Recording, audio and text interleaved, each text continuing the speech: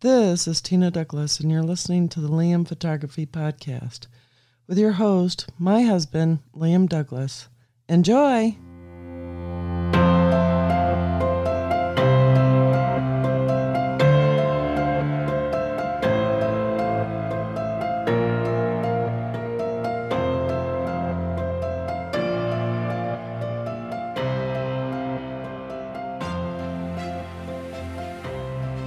Greetings. You're listening to the Liam Photography Podcast. I'm your guest host Emma Sands, and this is episode 166. Liam was going to be back today to do his episode on composition, and he got the show notes ready but wanted more time to select the images he is going to add to the episode. So he will be doing that episode at a later time. Today I will be talking briefly about how to get fantastic colors in your photography. When it comes to photography, I've had people ask me, how do you get those great colors in your images? This is something any photographer can get, especially when you are asking about my sunrise, sunset photos, but it's not easy to get unless you go after it. There are 2 times a day when you have the best chance for awesome colors, sunrise and sunset, which is why these times are called the magic hour, or the golden hour, and blue hour. Most people work in offices, drive back and forth to work and then live in their homes. If you are not outside, you are not going to catch these magic hour periods and get those fantastic colors. Photography is a career, hobby where you have to be outdoors if you want the best colors, and you have to be ready all the time. Scout a good location and make sure you are there early. You might even want to bring your tripod, but it's not necessary unless you want to do long exposures. If you use an iPhone, like I do, there is actually a magic hour app in the App Store that will let you know exactly when magic hour will occur each day, so you can be out there and ready. I also just found out as I wrote this article that they make a companion version of the app for my Apple Watch as well, which is nice as I tend to keep my notifications on my phone silenced as I get so many. On the Apple Watch, I can have it vibrate my wrist and let me know. Now, one other thing to keep in mind is the magic colors don't happen every day, so don't be discouraged. Nature works on its own schedule, and even if you go out this evening and there are no awesome colors in the sky, keep going out there, they will come. One of the biggest things you need to learn as a photographer is patience. If you don't have patience, then you are not going to do well in my areas of photography, especially shooting people, nature, or sunrise, sunset. All of these parts of photography require patience, as I am sure most photographers will agree. Patience and good colors are also key to another type of photography I love to shoot, which is macro photography.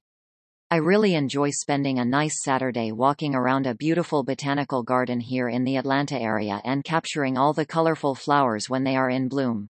I have spent many weekends at Gibbs Gardens, as has Liam when he lived here.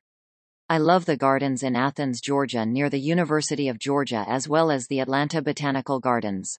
This is also a time when you need patience, as when I want to capture a beautiful eastern swallowtail butterfly or a dragonfly on a plant or flower, I have to take things slowly.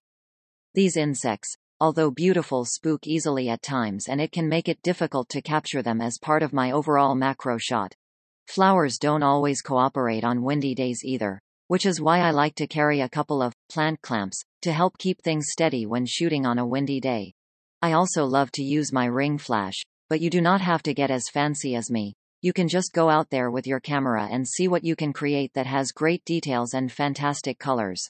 Okay, this is going to wrap up episode 166 of the Liam Photography Podcast. I apologize it's a bit brief, but I was a last-minute substitute, and so I didn't get a lot of time to prepare and wanted to help Liam out, as I love his show and I really enjoyed the years I was able to be in a camera club with him when he lived in Atlanta.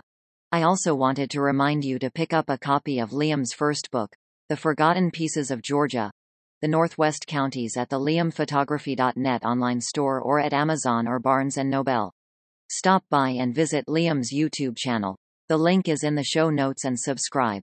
Watch his videos, share them out, and hit the little bell icon so you can be notified when new videos release.